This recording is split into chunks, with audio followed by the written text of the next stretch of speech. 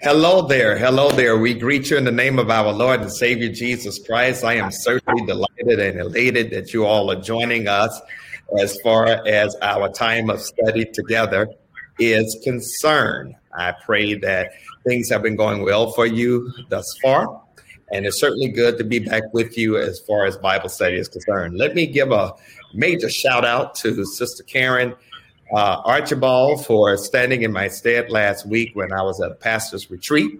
And I know she did a wonderful job. I want you to do me a favor. If you're watching us online right now, if you would, in the chat stream, just say hello. Let us know that you are there. We look forward to your comments. We look forward to your engagement as far as our time of study is concerned. Even though we cannot be in the congregation as far as the physical church is concerned, we are a congregation virtually, and God is doing some amazing and incredible things as far as online presence is concerned. Just want you all to know that one day we will be back in the sanctuary, but even when we come back, we're not getting rid of this platform. We will be doing a lot of things online, and we will have this hybrid as far as our church moving forward to engage our disciples. Check this out. Not only in the Charlotte-Mecklenburg area, but really across the country and even around the world. God is expanding our footprint as far as the work of St. Paul is concerned, and we thank God for that. Listen, while we are at it, just want to let you all know that God is doing an amazing, incredible thing as far as the work here at St. Paul. Of course, today is persons that were vaccinated a month ago are receiving their second vaccination. Today, we thank God for that. And as well as people who were vaccinated on the 13th of last month.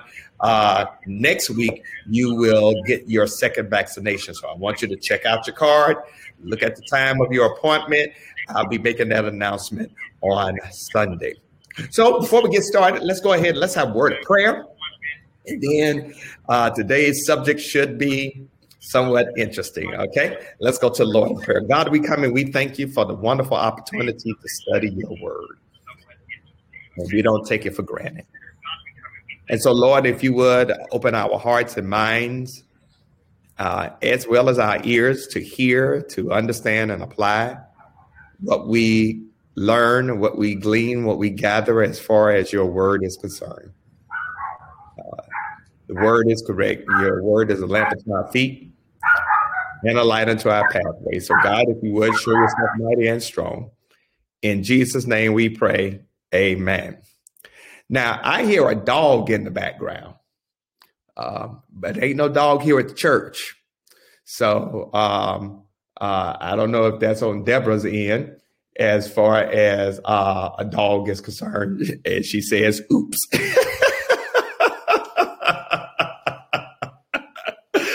Okay. All right. Well,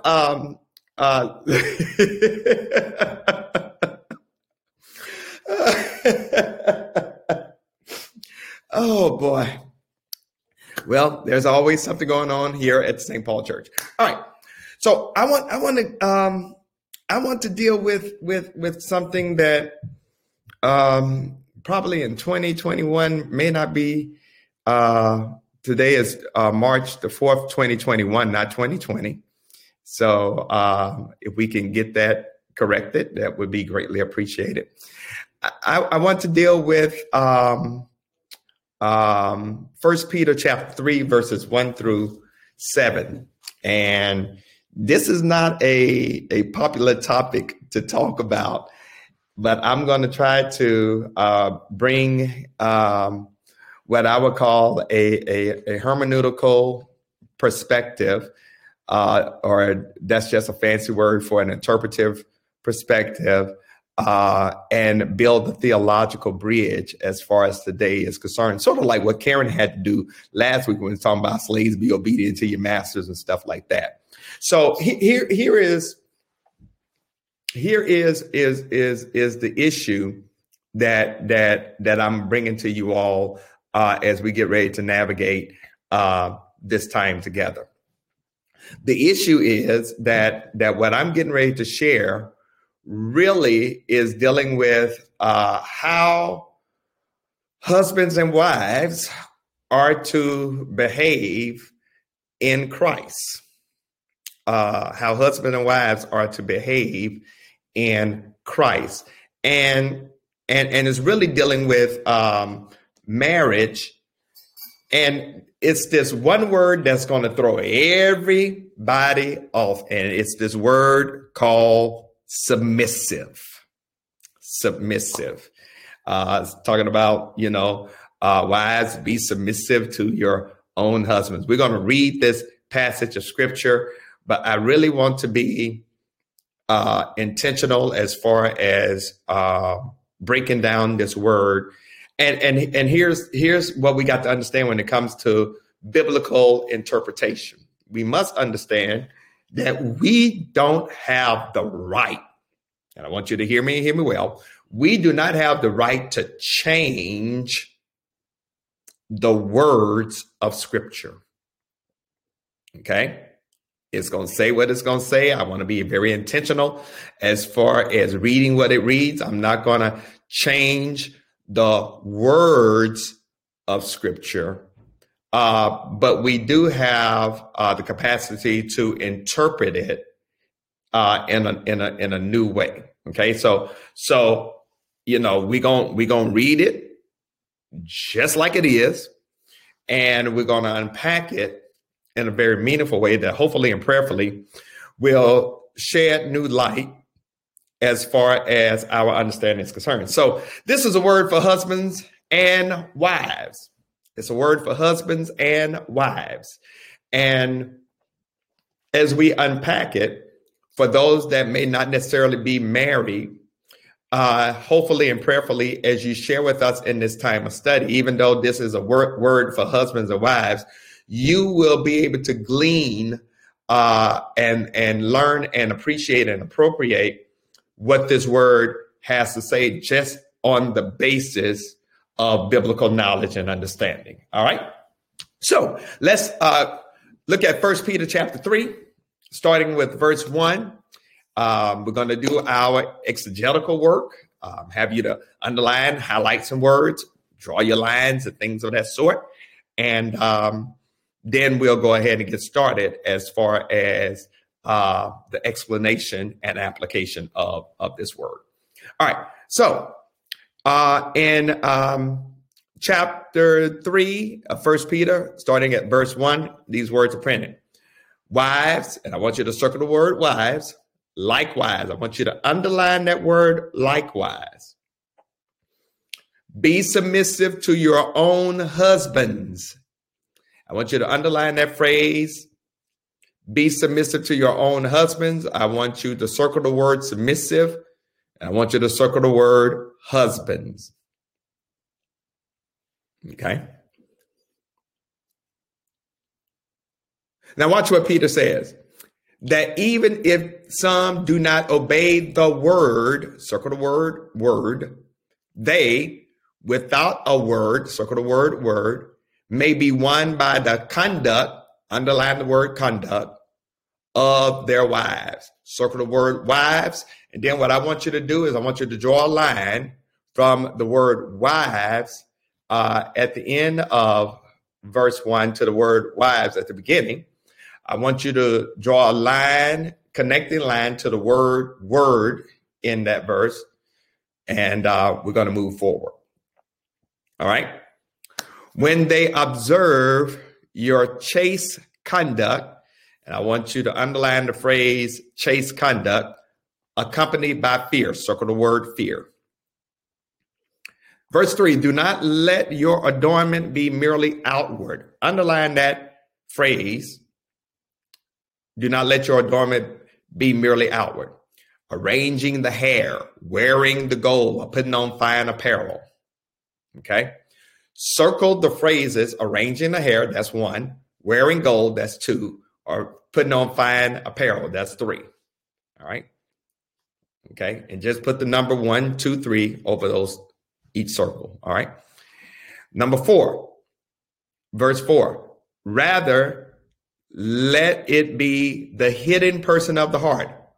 Highlight the phrase, the hidden person of the heart, with the incorruptible beauty of a gentle and quiet spirit. I want you to highlight that phrase, incorruptible beauty of a gentle and quiet spirit, which is very precious in the sight of God.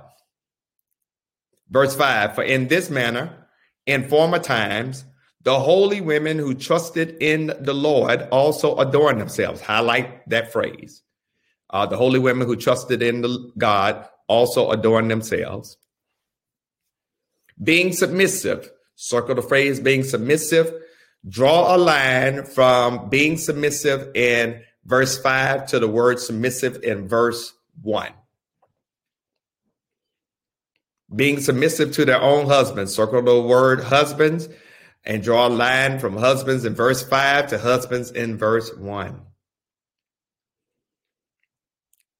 Verse 6 is Sarah obeyed Abraham, calling him Lord, whose daughters you are if you do good and are not afraid with any terror.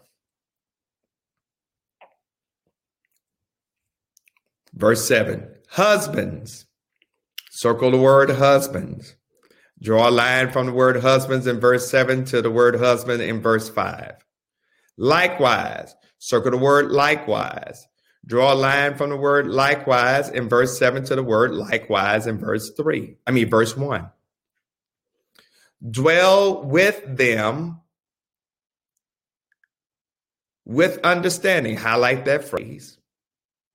Giving honor to the wife as to the weaker vessel, underline that phrase, and as being heirs together of the grace of life, that your prayers may not be hindered. I want you to now underline the phrase that your prayers will not be hindered. Underline that phrase, highlight that phrase.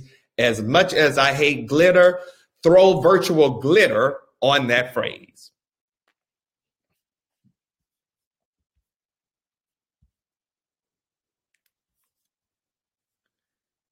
Yep, like I said, as much as I hate glitter, I want you to throw glitter on that phrase. All right. Are we ready to do some work? Ready to explore this text? Let's get to the meat of it, and let's unpack this in a very meaningful way.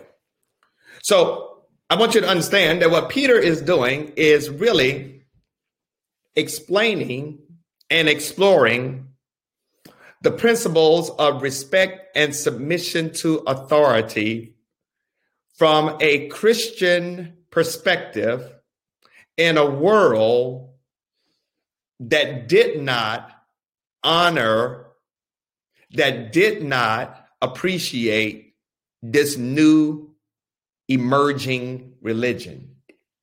So what Peter is doing is he is challenging the readers of this letter to a new behavior as submissive wives and considerate husbands. Now, I am keenly aware that this idea of submission, of wives submitting to their husbands in this culture, in this day and age, is an anathema. It does not play well. It does not work well. But let me, if I could, deal with the text. And I hope and pray that as I deal with this text, that it will shed light on what the original intent is. So when we look at this idea of submission, and it's very hard, particularly for people of color, to deal with the idea of submission as far as the Bible is concerned, by virtue of the fact how the idea and the word of submission has been applied to slavery. Okay. So that's one way that many of us come to even texts like this with what we call a hermeneutic of suspicion. What does that mean? A hermeneutic of suspicion basically means that we come to a biblical text like this with some angst with a side eye view, if I could use that phrase, because texts like this have been used to perpetuate damage and violence as far as society is concerned. All right. So let me, if I could, put this within the proper context of what submission means, because it carries the force of a command. We see here that Peter is writing for wives to submit to their, first of all, own husbands, to their own husbands. Now, it's very interesting to note that Paul says, wives, likewise, be submissive to your own husbands, because that word likewise is referring, check this out, back to 1 Peter chapter 2, verse 13. And what does 1 Peter chapter 2:13 deals with? That is talking about accept the authority of every human institution. Submit yourselves to every ordinance of man for the Lord's sake, whether to the king as supreme. All right. So when we look at this word likewise, it goes back as far as to the understanding that just as we as citizens submit ourselves to government authority, that wives should submit themselves to their husbands in a similar manner. All right. Now, this is very important because the Greek is very important in the sense that the word likewise in this text, as far as submission is concerned, has to be dealt with. Now, check this out. The word likewise here is in the Greek homoiousi. That is homoios. And it's very important for us to understand what that word means, because if Peter had used the word kathos, Kathos, that would have meant that wives should serve their husbands the same way that slaves serve their master. Now, this is very important. Just this word likewise here gives a whole different understanding to what submission looks like. Now, I hope I'm helping somebody. So the word likewise focuses on the comparison to other things. All right. Now I'm getting ready to hopefully and prayerfully break this down in a very meaningful way that will start tearing away as far as misinterpretive and misapplications of this text are concerned. So if Peter had used the word kathos as far as likewise, then that meant that wives should behave like slaves. That's not the word. While wives may serve their husbands, what Peter is not saying is that wives are slaves to their husbands. All right. Now we got to understand that this is a different culture. This is a different time.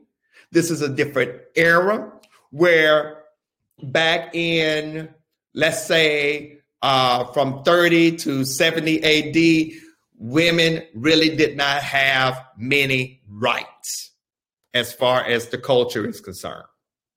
All right. So we got to put this within a particular cultural context. All right.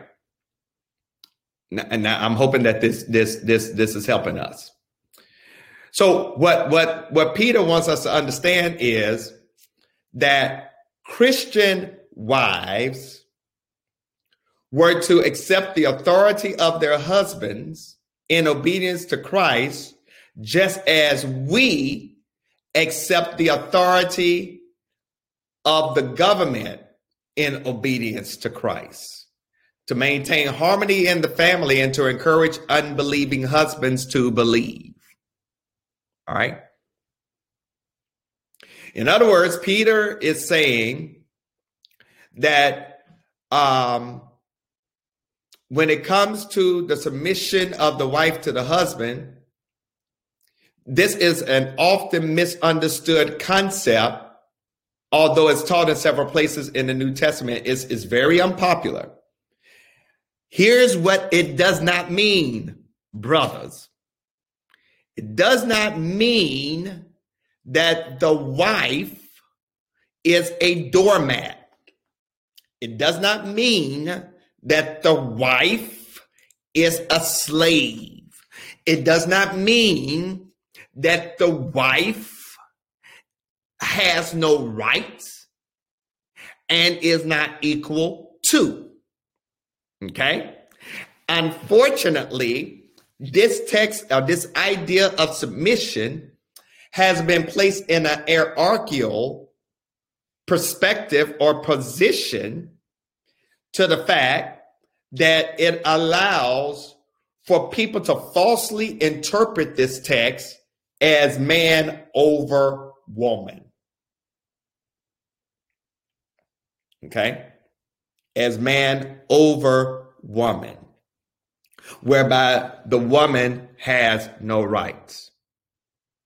Okay, so let me put this out here. Let me put this out here. It is not requiring wives to be subordinate to their husbands.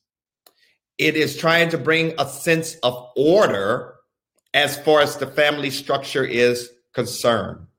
That the leadership of the family, where there's a husband and wife, is expected to be carried out by the husband. Even, check this out, even if the husband is not a believer. Even if the husband is not a believer.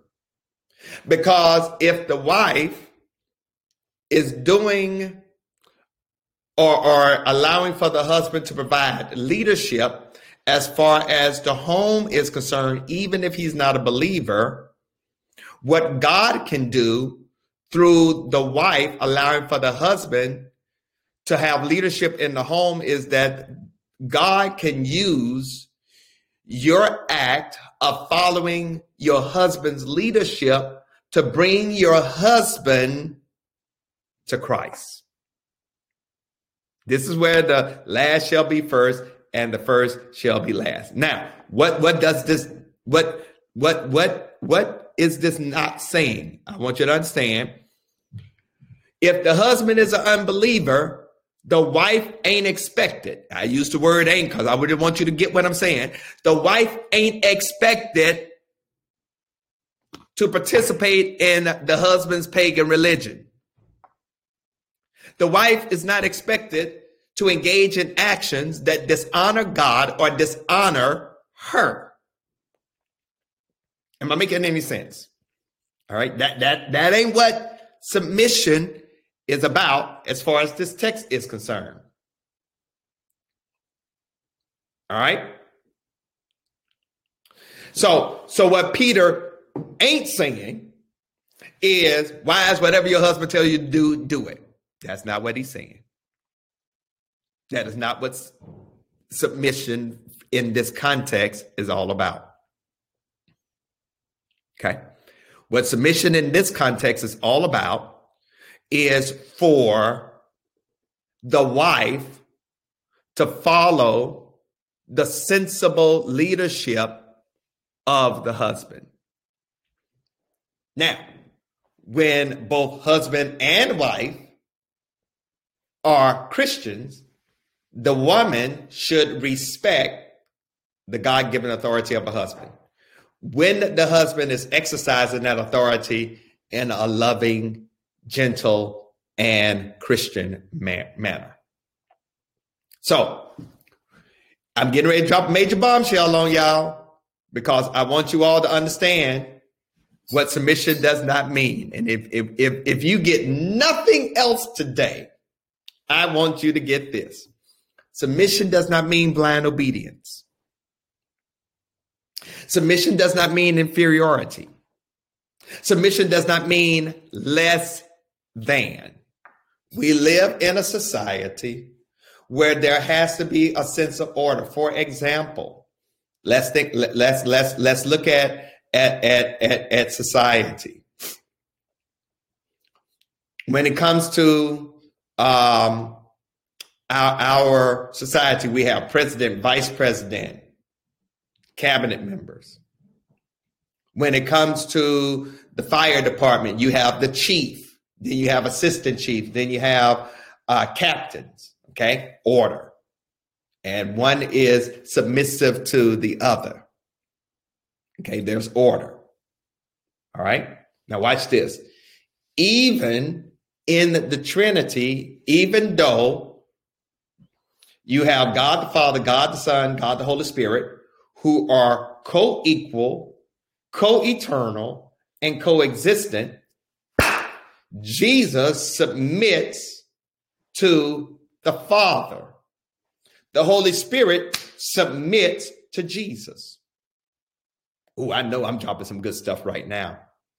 So when we talk about this idea of submission, it requires, thank you, God, for this revelation. It requires a shifting of the will.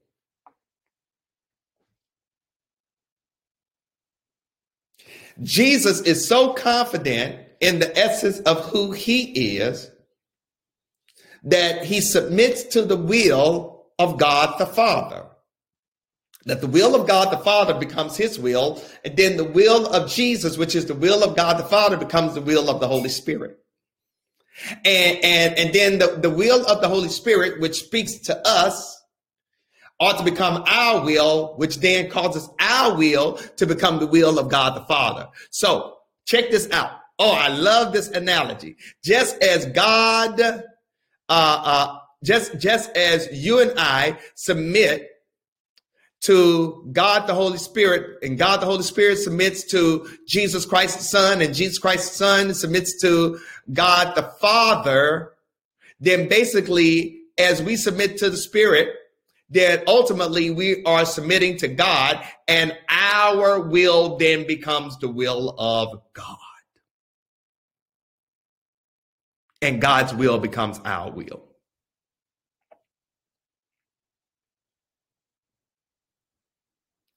All right. Christian submission never requires us to disobey God. Christian submission never requires us to submit to abuse or participate in what the Holy Spirit directed conscience forbids. Am I making any sense? Am I hopefully and prayerfully giving you all better insight into what God desires as far as this idea of submission is concerned? Because if I can get you to get this, then my job is done as far as this particular lesson is concerned. But I got to get to the end of today's lesson, because husbands, I'm gonna blow y'all out. I'm gonna blow us out the water in just a moment. Okay. All right. So I want you to understand that when it comes to this idea of submission, it has unfortunately been corrupted by white folks and by men. Slaves, be obedient to your masters. Corruption. The man is the head of the house. Wives, be submissive to your husbands. It's been corrupted. Because let's watch it. Let's understand that in the first century, wives did not have agency. Now, back during that time, whenever a man became a Christian, he usually brought the whole household with him. Okay? When a man became a Christian, when a man accepted Jesus Christ, he usually brought the whole household with him. However, when a woman became a Christian, she usually came by herself. Now, because Peter is dealing with the Roman Empire and they are subjected to Roman law, even though they're Jews, under Roman law, the husband and the father had absolute authority over the household. And any wife who demanded her rights as a free woman in Christ could endanger her marriage and her life if her husband disapproved. So what Peter was trying to do was encourage the wife to live her faith in a respectful manner to the husband and let the actions speak louder than her words. And that through her actions, her husband would discover there is something unique and different about her that will then pull him into a relationship with Jesus Christ. Am I helping somebody today? All right.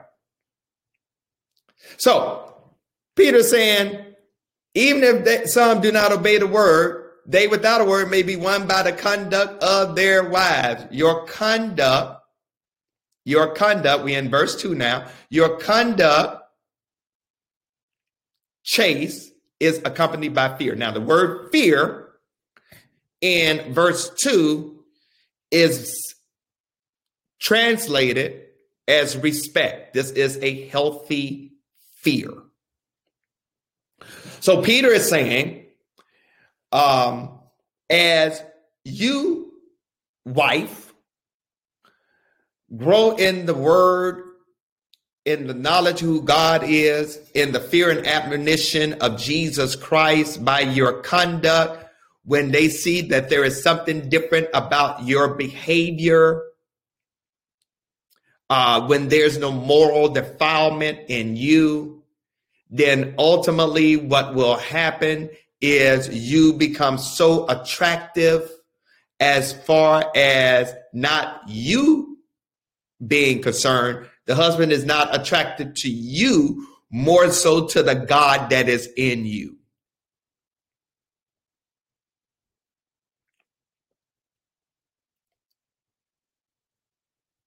And because of your behavior, even if your husband never comes to the Lord, he's not going to have any issue with you practicing this new strange religion known as the religion of the way. But the hope is that the husband would one day come to the knowledge of who Jesus Christ is as well. Am I making in any sense? I hope that I am. Let's look at verse 3, because verse 3 takes us to a whole nother dimension. When in verse 3, we are told that do not let your adornment be merely outward, arranging the hair, wearing gold, or putting on fine apparel. Now, here, I'll tell you what Peter ain't saying before I tell you what he is saying. What Peter is not saying is you can't fix your hair. He's not saying that. He's not saying you shouldn't wear gold. He's not saying you shouldn't wear nice clothes. He is not saying that. Okay. What he is saying is that your focus should not be on the external. All right. Now, let's be honest. Sisters, if you want to get your hair did, get your hair did. If you want to get your nails done, get that taken care of. Nothing wrong with making yourself beautiful on the outside. But what Peter wants us to understand is that, sisters, your beauty does not come from outward adornment. It does not come from the clothes you wear. It does not come from the jewelry you put on. It does not come from your hair being braided and being nice. No, your beauty comes from the inside. All right. Now, God knows I'm not saying that hygiene and neatness and grooming aren't important, because they are. But what's even more important is your attitude and your inner spirit. How many of us have seen people who got it going on outwardly? And guess what? This can apply to men as well. Let me say that. Let me make that interpretive leap. This can apply to men as well. How many of us know people who got it going on the outside? They look good. They dress to the nine and got a funky attitude. Just, as the kids would say, stank. They got it going on, but then when they open their mouths, ratchetness comes out. That if you're around them for about 2 or 3 minutes and you start listening to them talk, you go like, oh God, what is this?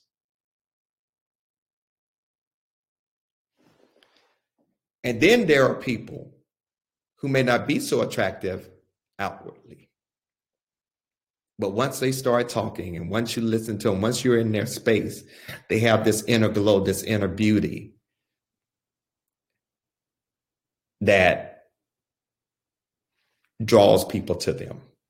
In other words, what I want you all to understand is that real beauty starts on the inside. Okay, let me say that again. Real beauty starts on the inside. All right. Let's finish unpacking. We look at verse 4 as Peter is continuing on this idea of what real beauty is from the inside, the inner person, your inward being, your personality, your thoughts, your attitudes, your motivations, that is being transformed by the Holy Spirit. This is what real beauty is like. It's that qualitative beauty, the beauty of a gentle and a quiet spirit, which is precious in the sight of God. To be gentle carries the notation or understanding of humility, but being humble does not mean you're weak. Okay. Meekness does not mean weakness. Right. Let me say that again. Meekness does not mean weakness.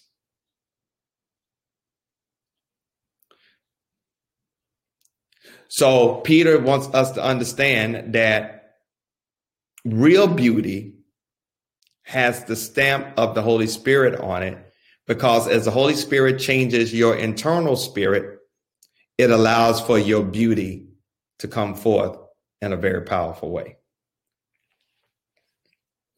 Let's look at verses 5 and 6 as we make a quick dash to verse 7.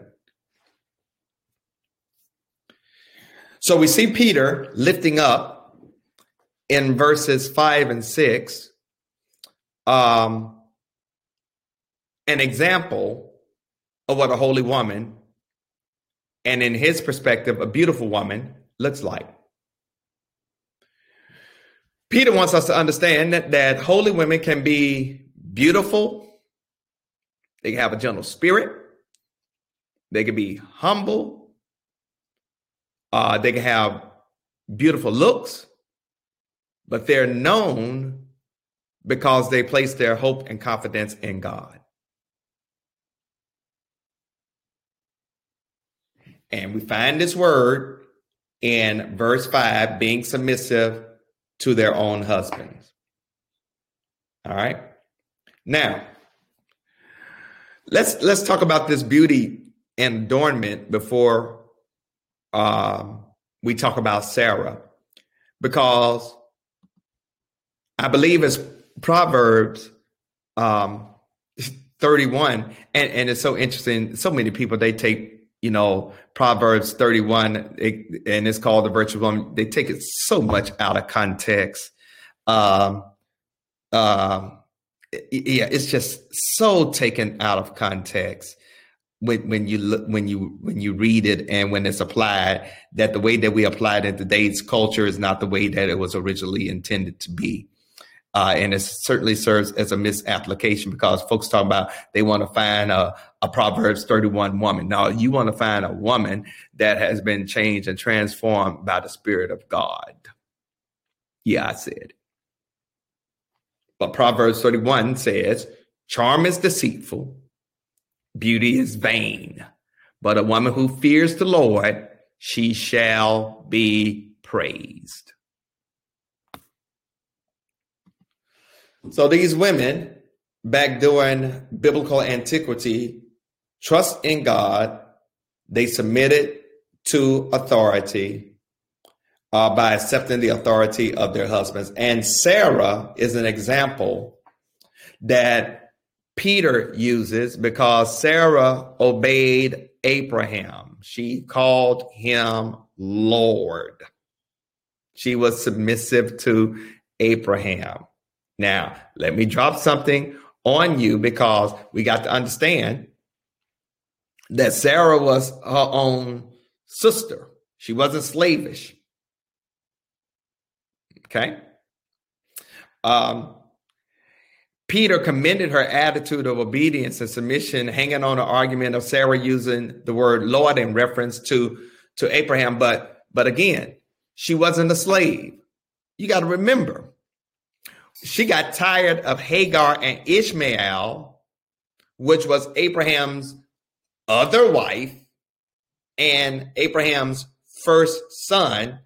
And she told Abraham, listen, you need to send them away.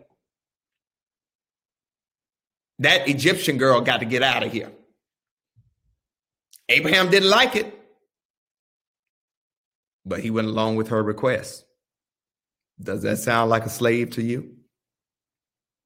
And whether you want to argue the merits of how God navigated this, God approved Sarah's request, because if you read Genesis chapter 21, you will see that the Lord told Abraham, whatever Sarah tells you to do, do it. So why are we looking at Sarah? Because Sarah is really considered to be, if Abraham is the father of many nations, then if Sarah is connected to him, Sarah is the mother of God's people, and she's connected to him because of the covenant promises that God has made to Abraham.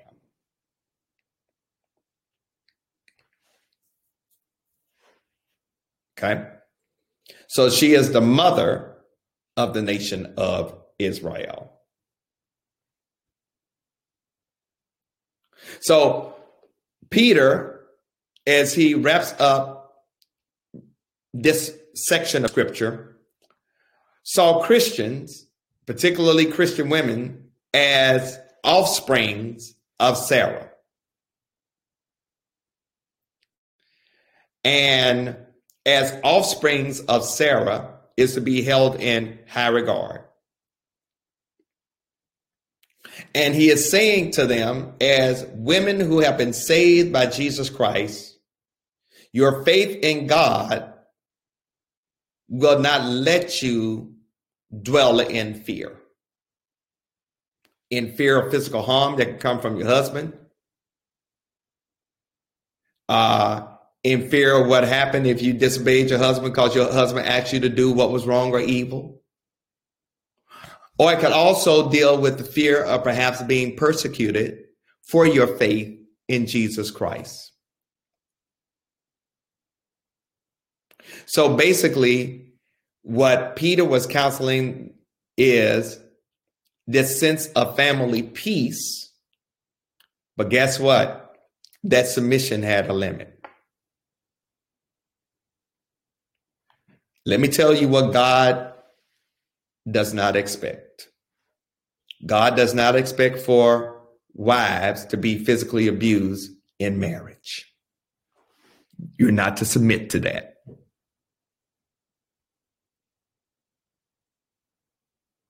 Okay?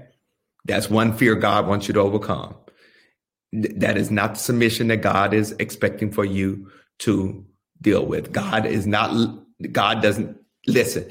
Any man, any woman, any Christian, any pastor, any priest, anybody who tells a woman to stay in an abusive relationship, be it spiritual, physical, financial, emotional, verbal, anybody that tells a woman to stay in an abusive relationship or submit to the husband in an abusive relationship is out of order. That is not what God is telling you to submit to.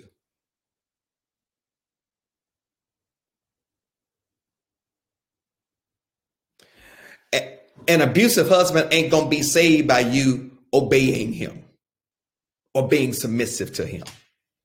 I hope I'm getting this across in a very powerful way. Your husband ain't going to be saved if he's beating the hell out of you and you being submissive to him. That ain't going to happen. That's not going to happen. All right. If you don't get anything else, get that today.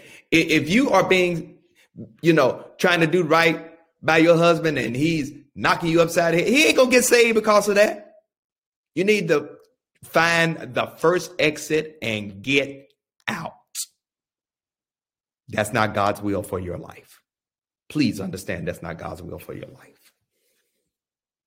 Okay. If I'm helping somebody, if y'all would just put some hearts or something in this chat. Now, let me drive it home because this is where this is the apex of the lesson today. Verse 7, husbands likewise. You see that word likewise? The word likewise goes back to the word likewise at the very beginning of the text. Husbands likewise. Likewise, dwell with them with understanding, giving honor to the wife as to the weaker vessel, and as being heirs together of the grace of life, that your prayers may not be hindered. I'm getting ready to drop a major bomb on our thinking today. I tell you what, this is what Peter is saying. Peter is saying, husbands, likewise. In other words, in the same manner. The Bible is not expecting your wife to be a slave. And just as the wife is to submit to the authority of the husband is to submit to the authority of Christ. And he has to use his authority with consideration. In other words, the husband is not to be a tyrant, or faithless, or unloving, or impatient, or unkind, or mean as hell. That is not how you to deal with the wife. In other words, the Bible says the husband is to be considerate as you live with your wife. That word considerate basically means to live together according to knowledge. In other words, the husband is to be considerate with more than just a kind attitude.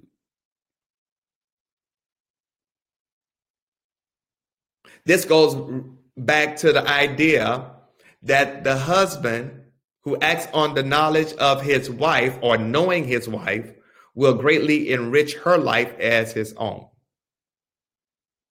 That word, give honor to the wife as to the weaker vessel. I'm going to deal with this concept of, quote, weaker vessel in just a moment.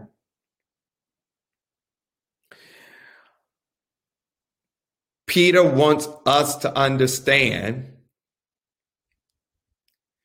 that you got to have more than just a kind attitude.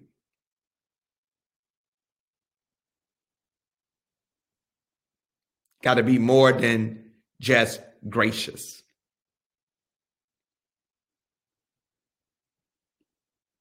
All right.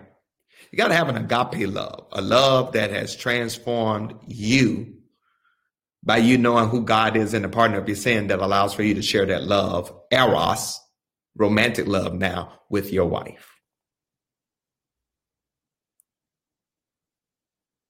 Give honor. Now, this is where I'm getting ready to really blow some stuff out the water.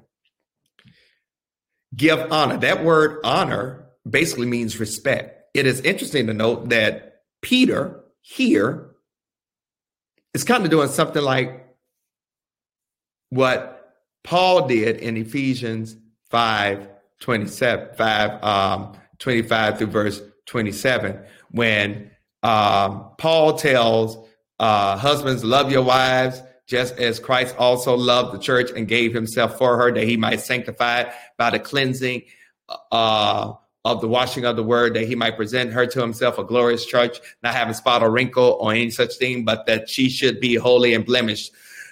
Paul was saying in Ephesians chapter 5 that the husband ought to love the wife just as Christ loved the church. Now, what does that mean? That it's really calling the husband to a greater love. It's calling the husband to a greater love. Because when we look at this word, weaker vessel, and I'm just interpreting it in a biblical manner, and I want to clear up some things. So let's as my late spiritual father Charles Booth would say, let's put the hay where the cows can get it. When Peter says, give honor to the wife as the weaker vessel, he is talking about from a physical perspective of physicality. All right. Generally speaking, from a physical perspective, women are weaker than men physically. Physically, hear me well, physically. They're not weaker morally. They're not weaker spiritually. They're not weaker intellectually, but overall, women are weaker than men. That's why I have some issues with even when people, and regardless of where you fall in the transgender debate, where people who transgender are moving from being a male to becoming a female and want to participate in female sports, but they still have testosterone in them. It gives them an advantage over women in that sport. All right, now that's a whole nother debate. But that's what is meant by weaker vessel. It is not weakness morally. It is not weakness spiritually. It is not weakness intellectually. It's not weakness emotionally. Okay? Because, and I'll say this without hesitation or mental reservation, even though men may be stronger than women from a physicality perspective, a woman can take a whole lot more pain than a man can. We as men, we cry over a kidney stone. Women give birth to 6, 7, 8, 9, 10-pound babies. So a woman can take a whole lot more pain than a man. But even that particular argument has been used against Black women in the medical field, because some doctors do not take our sisters seriously when they say that they're dealing with pain. Okay. But any woman that gives birth puts up with a whole lot more than we as men ever will. Now, let me drive this home because I'm getting ready to mess the men up. Peter is telling the husband, give honor to the wife. Give honor to the wife, because she is the weaker vessel physically, but she is not weak morally, spiritually, or intellectually. What Peter wants us to understand is that Husbands, you can't bully your wives physically or sexually. You are called to use your authority to respect the wife, not abuse the wife. Respect the wife, not, try to get your way. Respect the wife, because guess what? The woman is a partner in a side-by-side relationship. And any man who respects his wife will protect her, will help her, will honor her, will stay with her, will respect her opinions, will listen to her advice, will be considerate of her needs, will relate to her both privately and publicly with love, with courtesy, with insight, and with tact.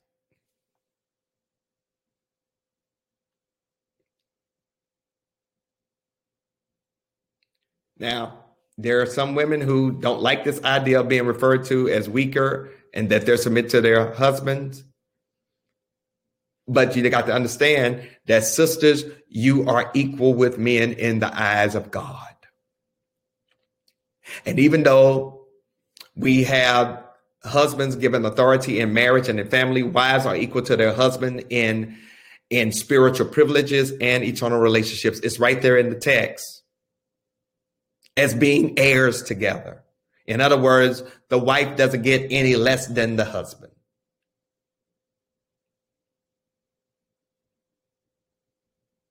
The wife doesn't get any less than the husband. Now, here's where I'm getting ready to drive the stake home. Because this last phrase, Peter adds this commandment to the husbands that if you're not considerate, if you're not respectful, your prayers may not get answered.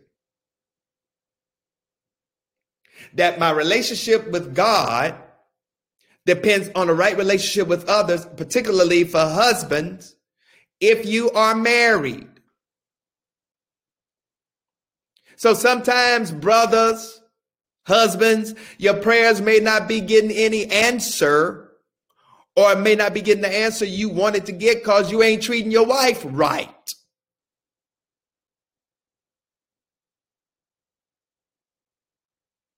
If you don't treat your wife right, God ain't going to honor your prayer.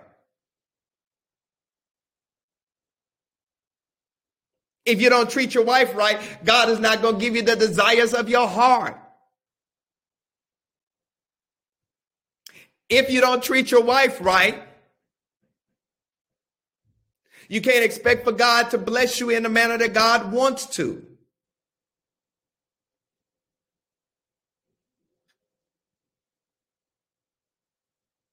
Don't expect to have a vital ministry in your life or in your prayer if you're mistreating your wife in any kind of way.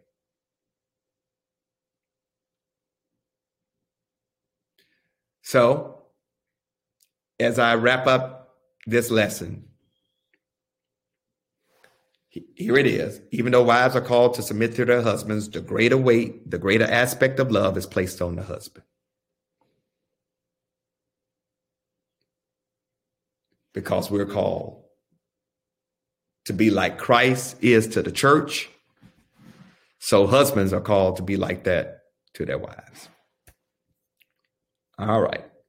I hope and pray that this has blessed you. Before I get ready to close out, are there any questions as far as today's conversation is concerned?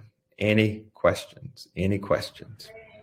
Not seeing any questions in the chat box, sir. All right. Thank you, Deb. Well, guess what? As we get ready to close out real quick, I want you to know that you have the capacity to continue to partner with us as far as the work here at St. Paul is concerned. And as you partner with us, part of that partnership, a key way of that partnership is through giving.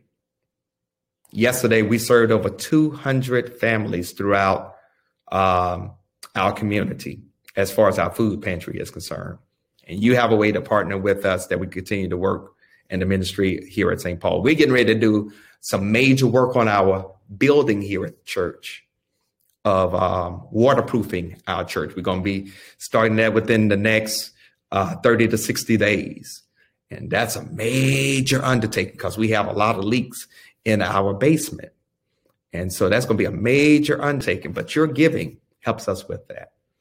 And so I want to encourage you to give. You can bring your check or money order here to the church at 1401 Allen Street, or you can give through our website, or you can give through the app called Givelify. However you give,